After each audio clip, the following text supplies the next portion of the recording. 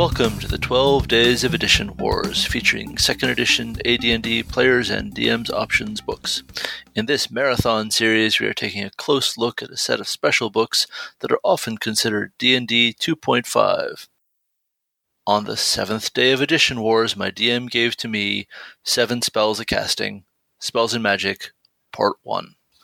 So in this book, we get a lot of different ways of approaching spellcasting and magic and how to create stories about magic and the fantastical. And I mean, I think I've talked before about just how small the typeface gets between different books in this series. Mm-hmm. And this book is the real offender. The typeface is very small. The pages are very cramped. It's lucky for me, anyway, that when I got this book, I was not 38. Call it what it is. My eyes weren't great then, but they have not improved. For me, it's very evocative of the 3rd edition books because those things were so hard for me to read. Tiny, tiny font.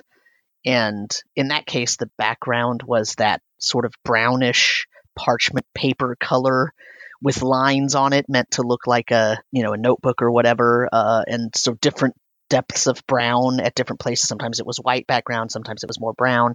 And it was so hard to read. And this is very much like that, except it has a pure white background, but everything is so crammed in. And there's the art compared to the other books that we've looked at in this series, there's not as much of it. So yeah, it's much art lighter, though there's still a pretty fair amount. Sure, but I just mean in terms of that means that there are now places where you have 4 or 5 pages in a row with maybe 1 half-page art piece amongst them. Yeah, for sure. Now, even this is probably not my high water mark for just cramped, illegible text in a 2nd edition book. That award, that there is no prize for this award situation, goes to the Complete Necromancer's Handbook. I don't know if you recall it, but it was the one. It's the one class book that is a blue cover, because they're not really sure this book is for PCs. There's some PC content in there, but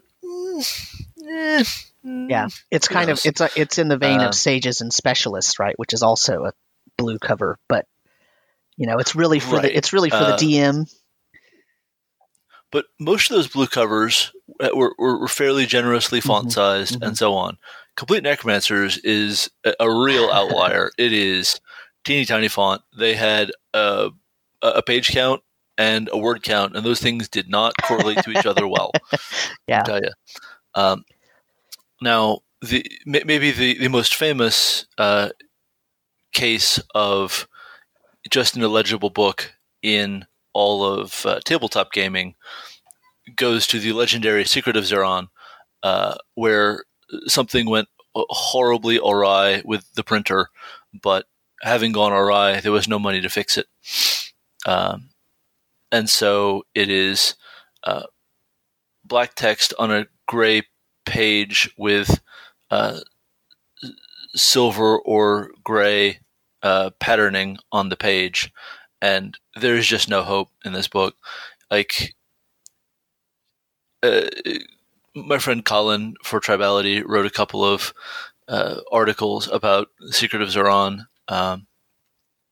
having discovered that the secret was, I don't know, find some other way to read it than the printed book.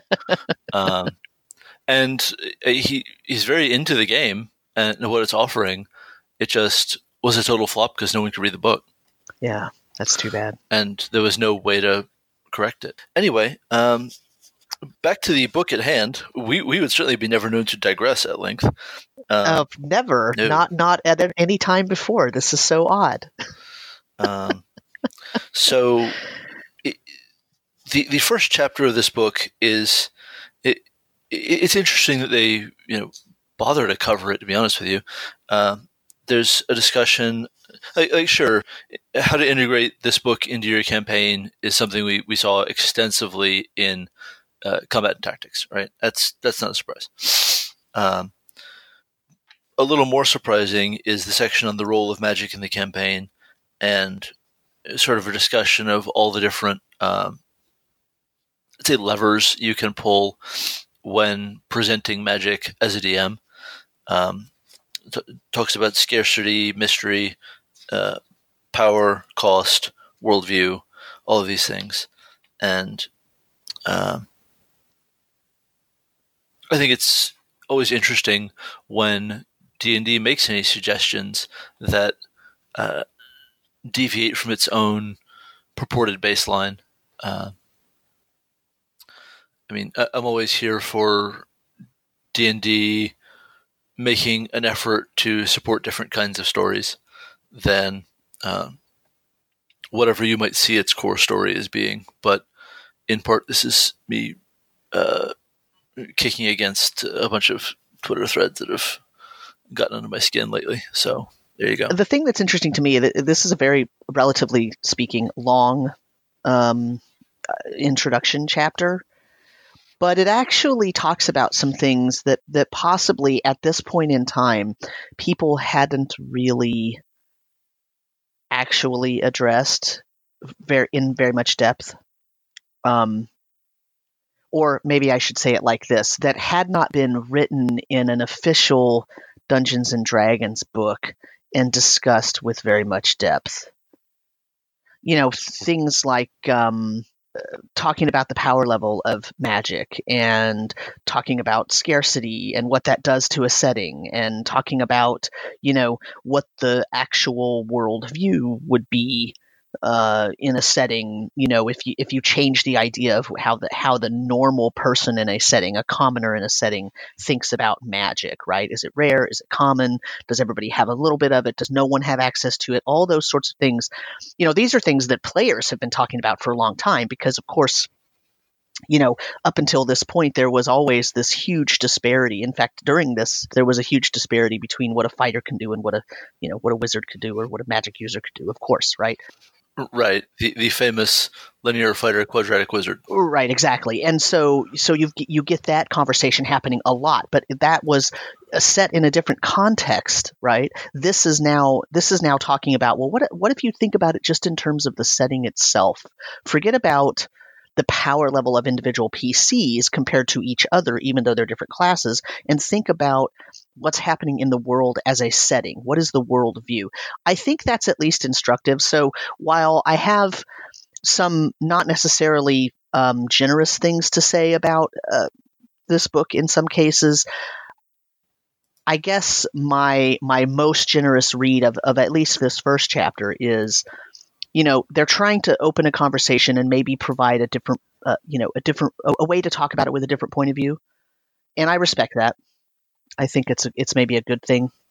Right. And I think that what the book is going to go on to give us is a lot of stuff that has interesting, inventive ideas, but they all sort of, I think they're all going to lean toward magic is rare and difficult rather than magic is fun and exciting. Right. Right. Well, because I think the ethos or the prevailing thought up until this point was that magic is fun and exciting and very, very powerful, and so that's what brings up that problem of the linear fighter and quadratic wizard, that magic is so powerful and fun that, you know, it's just way too powerful. So now we have to find a way to talk about it in different terms. Sure. I mean, good or bad, right? I'm not actually making a judgment about that. Yeah, no, I get you. And so, you know, that makes the book a lot harder to engage with, and it's why they need a how to adopt this into your campaign section. But it makes the book much harder to engage with if you are looking for something with the same tone as core second edition D&D and just more depth and nuance, as opposed to well, I want a lower, scarier magic tone, which is what most of the new content in this book is going to sell. Oh, so you're saying that the book is actually almost a bait and switch, right?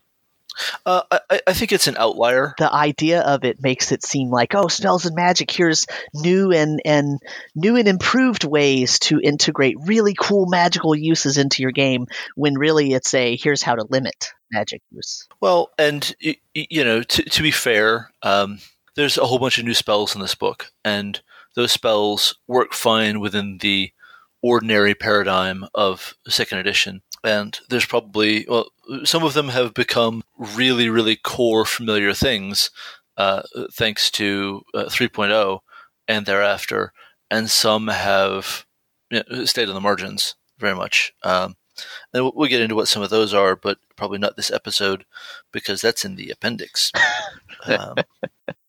But it is, I think, going to be interesting enough that our listeners are going to want to hear about it. Anyway, I think we can probably launch into Chapter 1, Wizards, which is very much a deeper and more, I'm going to say, thinly sliced version of the Skills and Powers Wizard. If you took this chapter and just put it directly into Skills and Powers, it would only feel out of place in that it digs so much deeper than any other class other than priests are getting, right? Mm-hmm.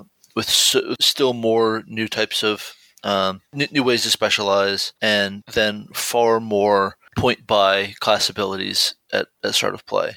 I mean, when we saw this in Skills and Powers, there was a roughly, normal number of options for the wizard compared to other classes, and a roughly normal number of optional limitations, and that time has passed. We are now leaping in headfirst into uncharted water of many, many, many features. And it isn't that they aren't interesting. I don't mean that at all. It's just they are overwhelming, and as with any point-buy system, there's an enormous amount of pressure to find exploits.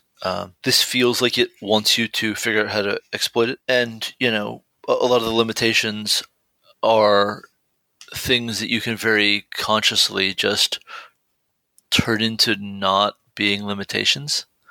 For example, weapons restriction. Right. As a 3-point restriction, the wizard may never have proficiency in any weapon. Okay. You're a wizard. After about a 3rd level, you didn't have a bunch of business using weapons anyway. I would say 5th level at the absolute outside. After that point, you just have no business using a staff or a dagger as a weapon rather than as a magical implement, because it isn't locking you out of using staffs as magic items. For example, as a 5-point restriction, the wizard is not allowed to attempt to wield any weapon at all and may never try to injure another creature with a weapon. I guess I'm kind of assuming that something like a staff of fire is not injuring another creature with a weapon.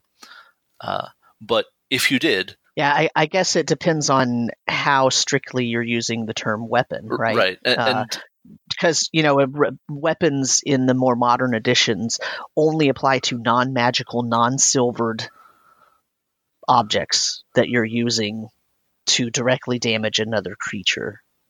But a magical weapon is a different thing, right? Yeah, absolutely. And then doing so renders all spell use impossible for the character for at least 1 full month.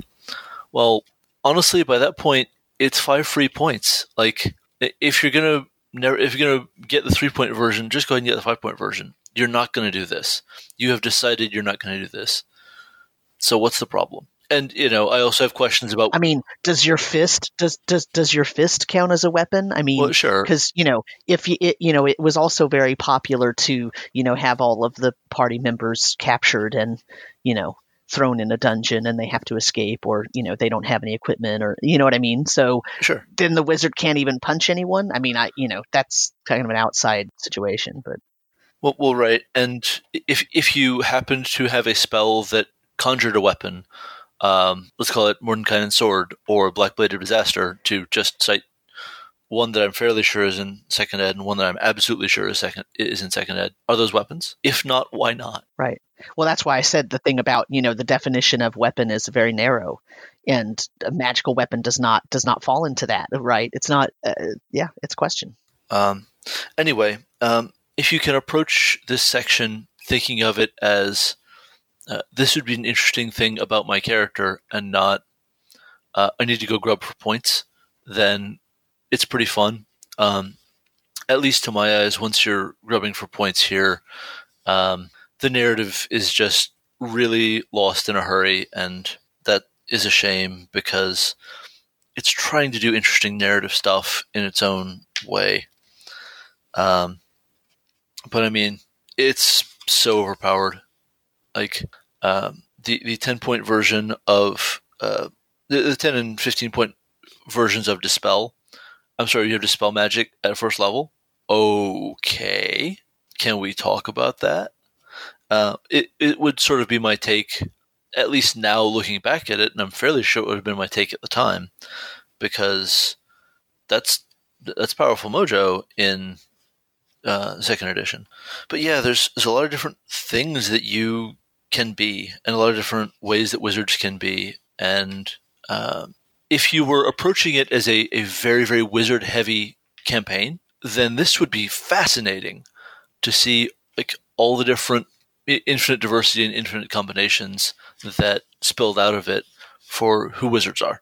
Well, that's what I was going to say, that this book, it goes very it provides these very sort of relatively detailed explanations of the different schools of magic, right? The schools of philosophy. So you've got your general abjuration, things like divination, necromancy, illusion. And then you've got schools of effect. So you've got air, earth, fire, water, dimensions. You've got schools of thaumaturgy. So you've got artifice, alchemy, geometry, and then there's the universal schools. I mean, so you've got these ideas where, you can produce a party with, 5 different wizards that are all very, very different. You can have a necromancer, an elementalist, you can have a shadow mage, you can have a mentalist, you can have a force mage. And all of those would create a sort of interesting mix. Does a really good job of pointing out the differences between those individuals. Even though they're all magic wielders, they are very different. And so I respect it for that. I like it for that, but I agree with the basis of what you were saying. Yeah. And honestly, like, that's interesting enough that I think I'm ready to see D&D try something like that again. Try a supplement that is consciously saying everyone is, doing some arcane magic, even if they're also doing other stuff. Taking a bit of a page from the third ed Gestalt rules. But also what I want to say is that a lot of the more unusual ideas in this book, such as the kinds of specialists that you can have, since I think this is the first time we see Elementalist, Dimensionalist, Force Mage, Mentalist, and Shadow Mage as statements. A lot of these are going to keep circulating and percolating through D&D down through the editions. Shadow Mage especially springs to mind from the very late 3.5 Tome of Magic and Heroes of Shadow kind of stuff. I do want to come back to something, and that is that, so you said you think D&D might be ready for this sort of thing again, but here's my issue with that. In 5th edition, almost every single class has arcane casting ability. Yep. And the ones that don't, a lot of them have divine magic casting ability. So there are only a couple of classes that do not have the ability to wield arcane powers. So, that I'm not making a judgment or statement about the goodness or badness of that, but it greatly hobbles the appropriateness of a book like this, because back when this was produced, not everyone had the ability to use magic just whenever they wanted. For sure. And I'm not sort of suggesting that you can't play a single class campaign or a campaign with any other kind of constraint. I mean more that I want to see a product that consciously explores it and sort of leans into it as maybe it's a micro setting, maybe it's a very narrow campaign concept, but one that the product talks about how to explore. And the DM's Guild is here for this. It doesn't have to be from the hand of Chris Perkins himself to be valid. I'm just saying. So right. I think there's some interesting stuff bouncing around here. I agree, but I guess my point is, like, for me, is there really room for this? Because there already is spellcasting ability for every class almost. And to me, that's sort of what this book brings. Is for second edition, this book brought the ability to have more than one spellcaster as a major party member, and it separated what they could do and what kind of powers and abilities they had, which is what... Well, it sort of did. Well, sort of, right. But I mean, at the time, it did, right? In a way that came from TSR, right? It came from the actual creators of the game. What it doesn't do is break them out of their combat role. Mm-hmm. They're going to be either damage focused or control focused or utility focused, but they're not going to be a party defender. They're not going to be a party healer. They're probably not bringing a lot to the table in terms of buffs. No more than any other wizard. Like, there's a very constrained concept of what a wizard can be on that level, and that's kind of what I'm getting at. Anyway, that's sort of all neither here nor there in terms of talking about this book.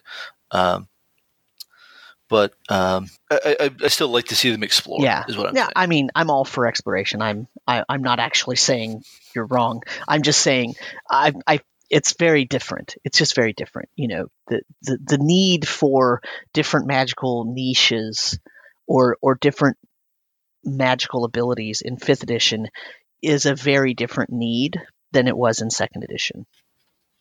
That's definitely true. So, and someday when I write the history of the wizard class in D&D for Tribality, you're going to get stuck on this particular book. I'm going to be almost copying this chapter word for word when you get into, here's each kind of specialization and the special things they get. Oh, mercy. Because they're all presented in paragraph form. Nothing is broken out into bullet points for presentation. And the only thing in tables is what the requirements or whatever.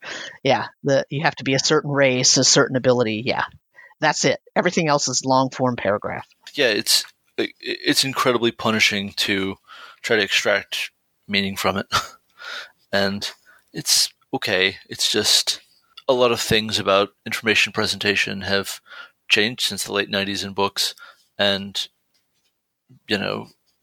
I think it's commonly agreed that layout and information presentation books still isn't there, but this one's a doozy.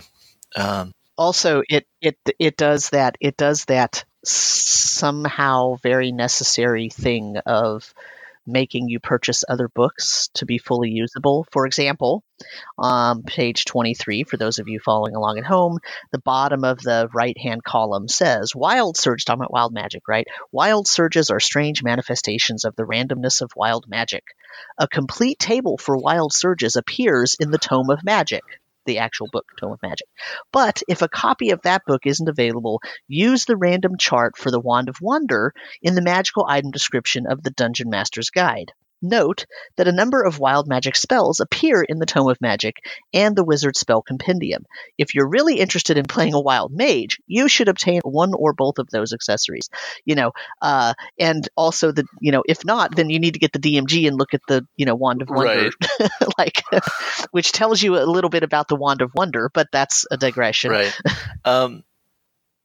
And in fairness to second edition, I recall my perspective at the time as really being, okay, the Tome of Magic is the fourth core book. Sure. Because it was one of the early releases, and certainly from this remove, it is hard to remember that some of those spells weren't straight up core. Interestingly, this chapter ends with a half page on dealing with game-breaking characters. And it's like they knew that a point buy system had some issues. Yes. Point limits. The DM can limit the number of additional powers purchased by a wizard by setting a limit of 60 or 70 points of optional abilities. Cool. All right. I guess we know what the score is. Right. Limitations with a vengeance. A player may think he's getting away with something when he takes a couple of beliefs or of environmental condition limitations, but a good DM can always find a way to bring these role-playing disadvantages into play. But let me point out that takes a certain table culture. Absolutely. And that there's a particular phrasing of advice that gets under my skin like almost nothing else. Right. The phrasing, but a good DM can always find a way. So if I'm having a problem, it's because I'm not a good enough DM. And that is the universal answer for all problems while being a DM? Cool. Thanks. That is, I have heard that in far too many arguments. Yeah. Well, and then there's this, Jim. By looking for situations where the super character's built-in weaknesses cripple him, the DM can graphically illustrate how out of balance the character actually is.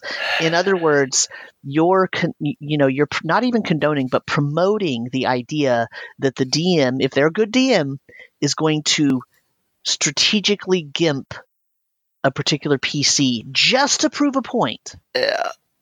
At some point during the campaign. And that's why I say it takes a certain type of table culture. And unfortunately, that was very common. I'm not appending that sentence with "and also very fun," because usually it wasn't. Yeah. Right? Yeah. I mean, nobody wants their character to be gimped. If you spent an hour and a half setting this up so that your point buy special wizard is totally rocking your socks then and you is work the most really awesome fast. thing. And I was just throwing out numbers, right? But I'm just saying, right? You spend a lot of time on it. You don't want to just be gimped because the DM feels like they need to pay you back, right? It's right. Like it is. So for the most part, the second edition trended away from the GM as the holder of the stick for the table dynamic, and it's disheartening to see it come back with such a vengeance here. We've talked about it a lot in Gygax's text, and it hasn't gone anywhere in the conversation about gaming. Go to the massive 5e Facebook group, and you'll see what I mean. So that's what I was going to say. In some ways, they have to address it, but. Yeah, I mean, here's the next thing. Oh, the bad guys are supermen too.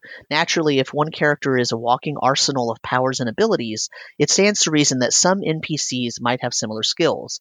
No matter how tough a particular PC is, there's always someone in the game world who's a little tougher. And meeting that NPC is a super character's worst nightmare. While this tactic isn't particularly elegant, it's quite effective in letting the player know just how it feels to be in the place of the poor NPCs his character has been terrorizing. So, first of all, that assumes that the character is going to be terrorizing every NPC, which may or may not be true. But also, it tells the DM once again, get revenge on that PC. Show them how small they actually are by making the world have several layers of hierarchy that are always allows for one to be more powerful than the PCs, which I suppose, is a way of looking at the structure of a campaign, but as it says, it's not particularly elegant. So, anything else about Wizards? I mean, let's be honest. You and I could talk about this chapter for like 4 hours. Oh, for sure. And I think it covers it to our listener satisfaction, at least. I mean, if you had a favorite weird optional ability or optional limitation, that would maybe round us out nicely. I mean, a favorite? Not really, to be honest. What I really like about the chapter is the way that it describes the different schools in the beginning. Because I think it's a really nice way to just show the range of what you could get if you specialize, what you could focus on if you specialize. And, for a long time, the wizard, quote, wizard or mage was just, that's just a bucket full of magic, right? And instead of a specialist of any type. So I do like that. I don't particularly have a favorite one, though. Not really. Okay.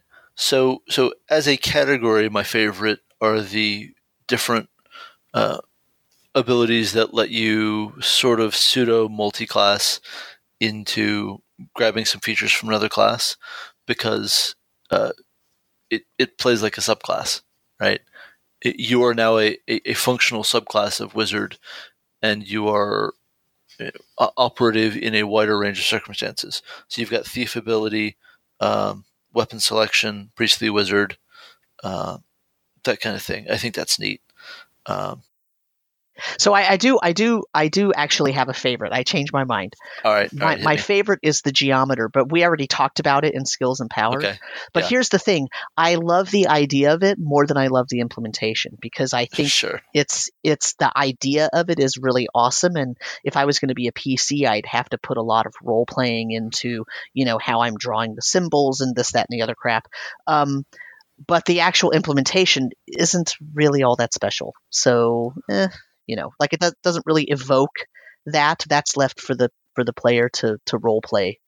Right, and it sort of comes across as just a more different Abjurer. Right. So right. Yeah. It's fine. Exactly. Yeah. So whatever. Yeah. Okay, so you want to move on to the priests? Yeah, I think we can do that. Chapter 2. Chapter 2, priests. It does a similar treatment on priests, except instead of having schools, of course, it has spheres of access. And spheres of access are the clear precursor to third ed domains, and those are in turn a fairly muddled precursor to fourth ed builds and fifth ed domains. Right. Things have changed around a lot in terms of how different a priest is based on who they serve or what their deal is. So remember also, priests aren't just clerics. They're clerics, crusaders, druids, monks, and what's the last one? Oh, shamans. Right? Sure. So remember, priest is a category in second edition. It's not a class. It's a parent class. Yeah, it's a parent class. And, I mean, the idea of looking at all these spheres and then jumping into monk is sort of right. Wait, but what? Right. Well, because the spheres include elemental spheres, so air, earth, fire, water, right? Guardian spheres, which could be, related to monks, and so protection, thought would be a sphere, for monks possibly, or wards. I mean, that's the thing, right? It becomes, these spheres are broad. Some of them are so broad that you end up being able to subsume the monk under it, I suppose. Yeah.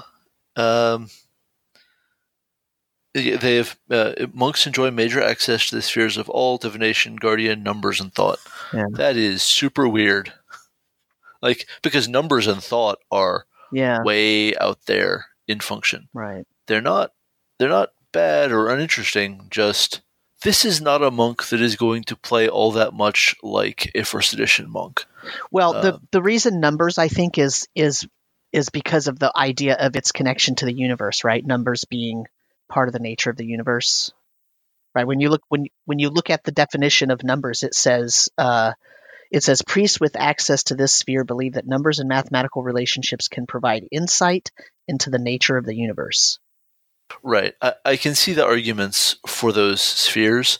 I'm more thinking of the fact that the first edition monk isn't a spellcaster. Oh, well, of course. Yes. I mean, that's already an issue. At all. Yes, for sure. Yeah. And so this is just a very different place.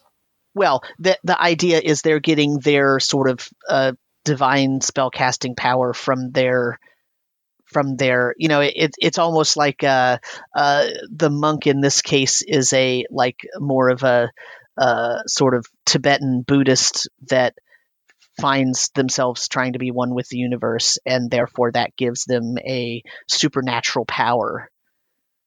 Right, more so. I mean, I'm like you. That for sure. But since it's in the book, that's why I'm talking about it. Right. I mean, I in terms of its inclusion, yes, I'm circumspect, of course.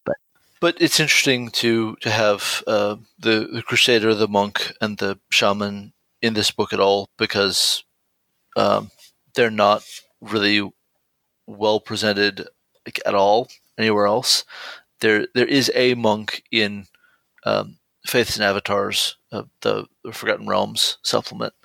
And it is, I think, fairly related to this one. I don't recall if it's the same as this one, but I think Crusader is also in that book. So in a substantial portion, this book is drawing off of Faiths and Avatars, or vice versa. I don't remember which way that flows because I haven't looked at the publication dates. So anyway, we have the cleric, which is the same cleric as you'd expect, and there's a bunch of different ways to build a cleric based on sphere access, but that only changes spell access. It doesn't alter any of the other features. That spell access is your primary feature anyway. Then you have the Crusader, which is very, very close to being a paladin in concept, but with a much wider range of alignment possibilities. You have to be either lawful or chaotic in alignment, so you can be anything except neutral evil, neutral good, or true neutral. Why? Who knows? Anyway. Yeah, they started to get a thing about true neutrality being bad. Yeah, it's just not sort of explained why a neutral good character would not be a Crusader for good. Anyway, the Crusaders advance in Theco like a warrior rather than like a priest, and so that's one of their main things. They skew very close to being warriors. At the same time, still have a fair amount of sort of cleric DNA going on. Druid is unchanged. Druid is exactly what you'd expect it to be based on second ed. We've already talked about monk, and then shaman is, man, a whole mess of problematic language just right there in the first paragraph. And the first the first sentence. Yeah. Like if you just wanted to make a super problematic cleric, this is how you do it. So anyway, I'm not going to go into depth on that one because I think we can pretty much give it a miss. But it is multiple pages of content because of how they work. They're a little bit the Sha'ir of the priest side, where they have spirits that do all of their heavy lifting. Like that. Yeah, you're right. Huh. But it's a little. It's not exactly that. It's a thing. Digging into this in detail would certainly be a lifestyle choice that I don't think we should make. Yeah, I mean, it is what it is. It's an unfortunate artifact. I would hope that if something that was trying to do the same thing that this shaman sort of underclass did, if something were to be produced now that tried to do the same thing as this, I would hope that it would not have as many basically offensive items in it. Yeah, you'd hope. Yeah, it's extremely problematic. So yeah, we don't have to talk about it. I mean, I'm not to excuse it. It is definitely a product of its time. I don't say that as an excuse, just as a fact.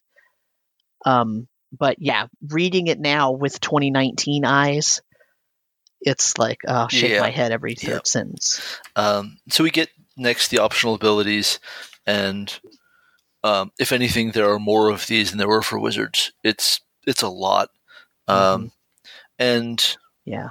Well, because the priest gets what, like 100 point or 100? What is it? 120 points. Yeah. Because they've got to buy every sphere individually.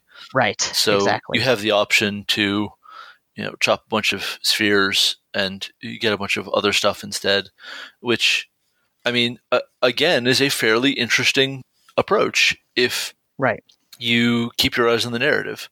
Much like I said with a wizard, it is very easy to see how you could hang a whole campaign on wall-to-wall priests and not really have significant overlap.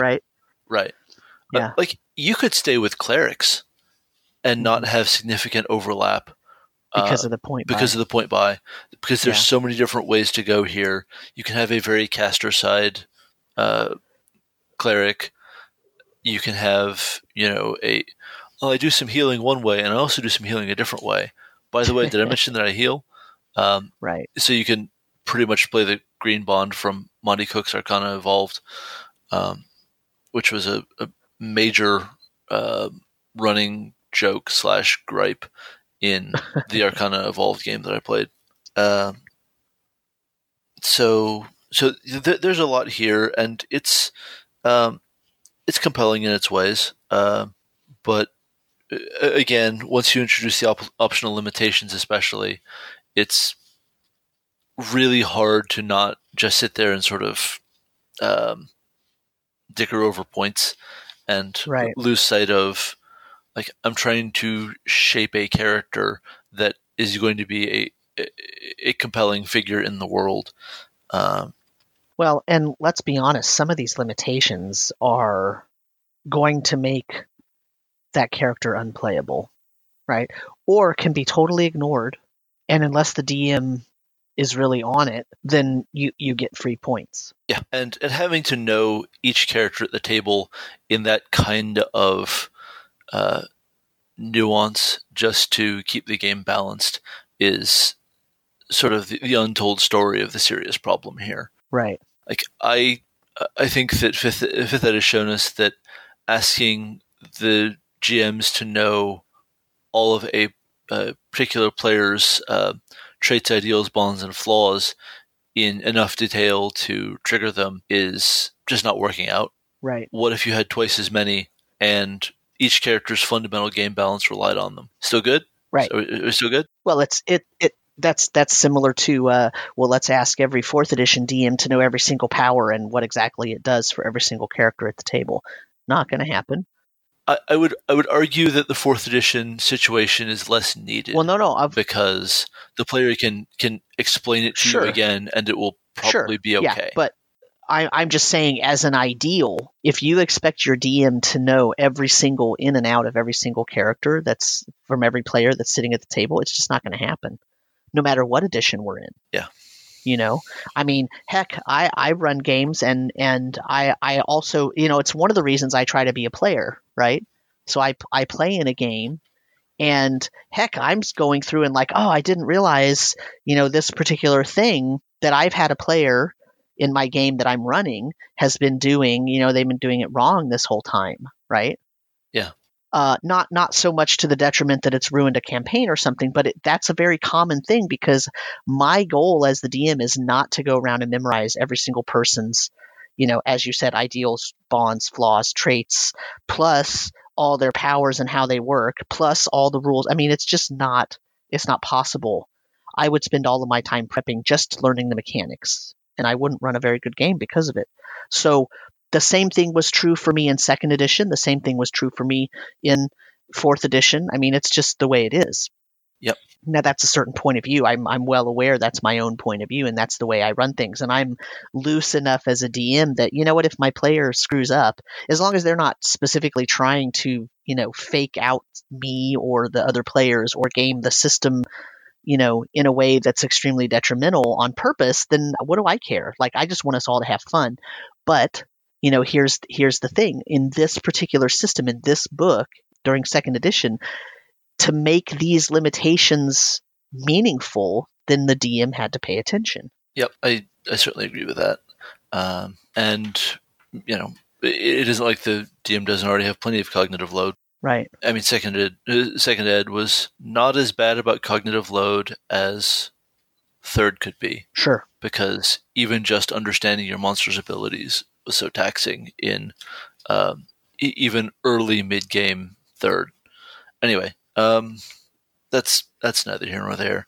I think we can probably move on to chapter 3. Do you think? Sure.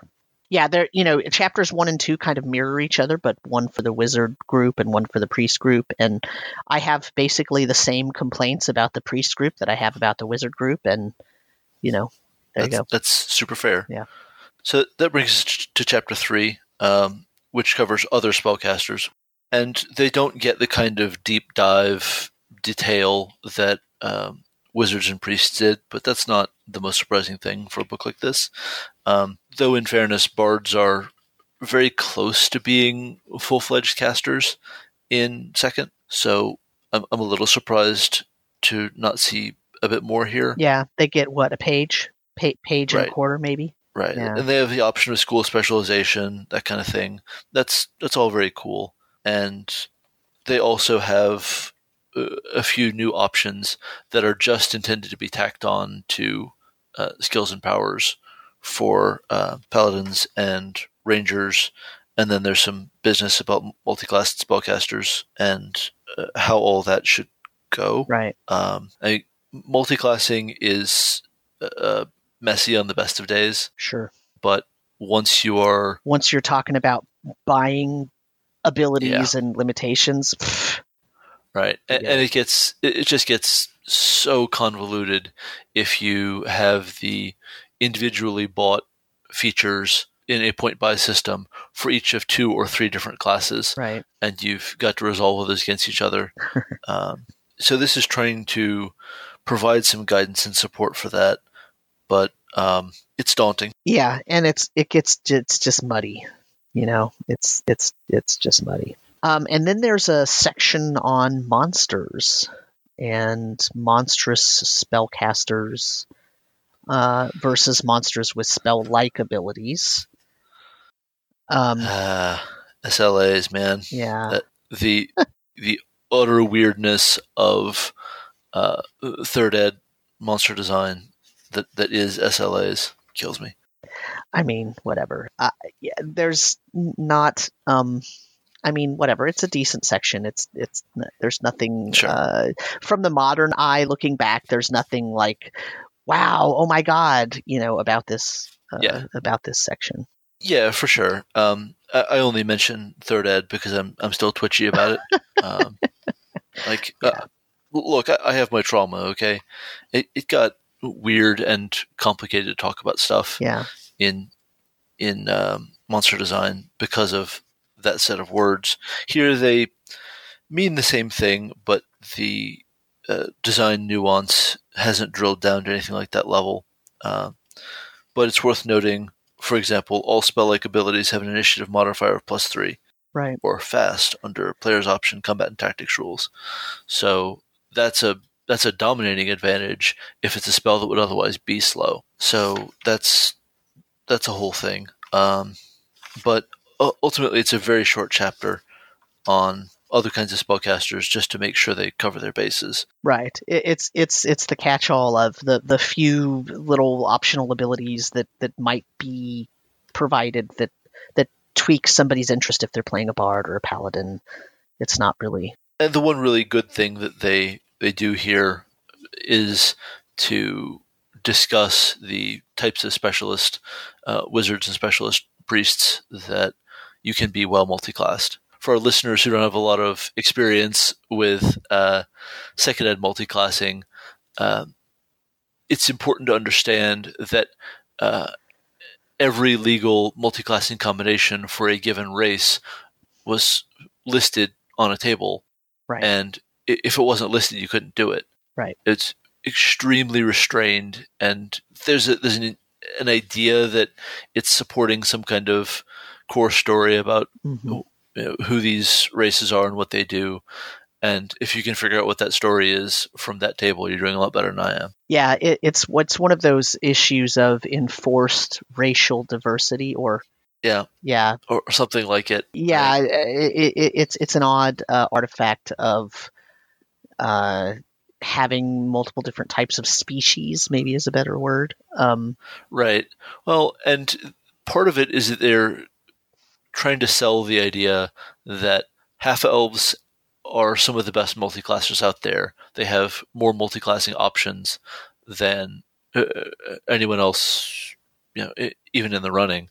And I mean, that's interesting. Right. For example, gnomes cannot be crusaders, but half-elves, right, they can. Right. So presumably the psyche of the gnomish people does not allow them to fall more toward fanaticism and become a crusader. If they specialize in magic, they tend to be specialized in magic, whether it's divine or arcane, not in weapons and magic, which would be what a crusader would be.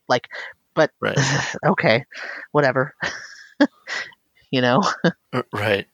These specialties are supposed to cost you character points.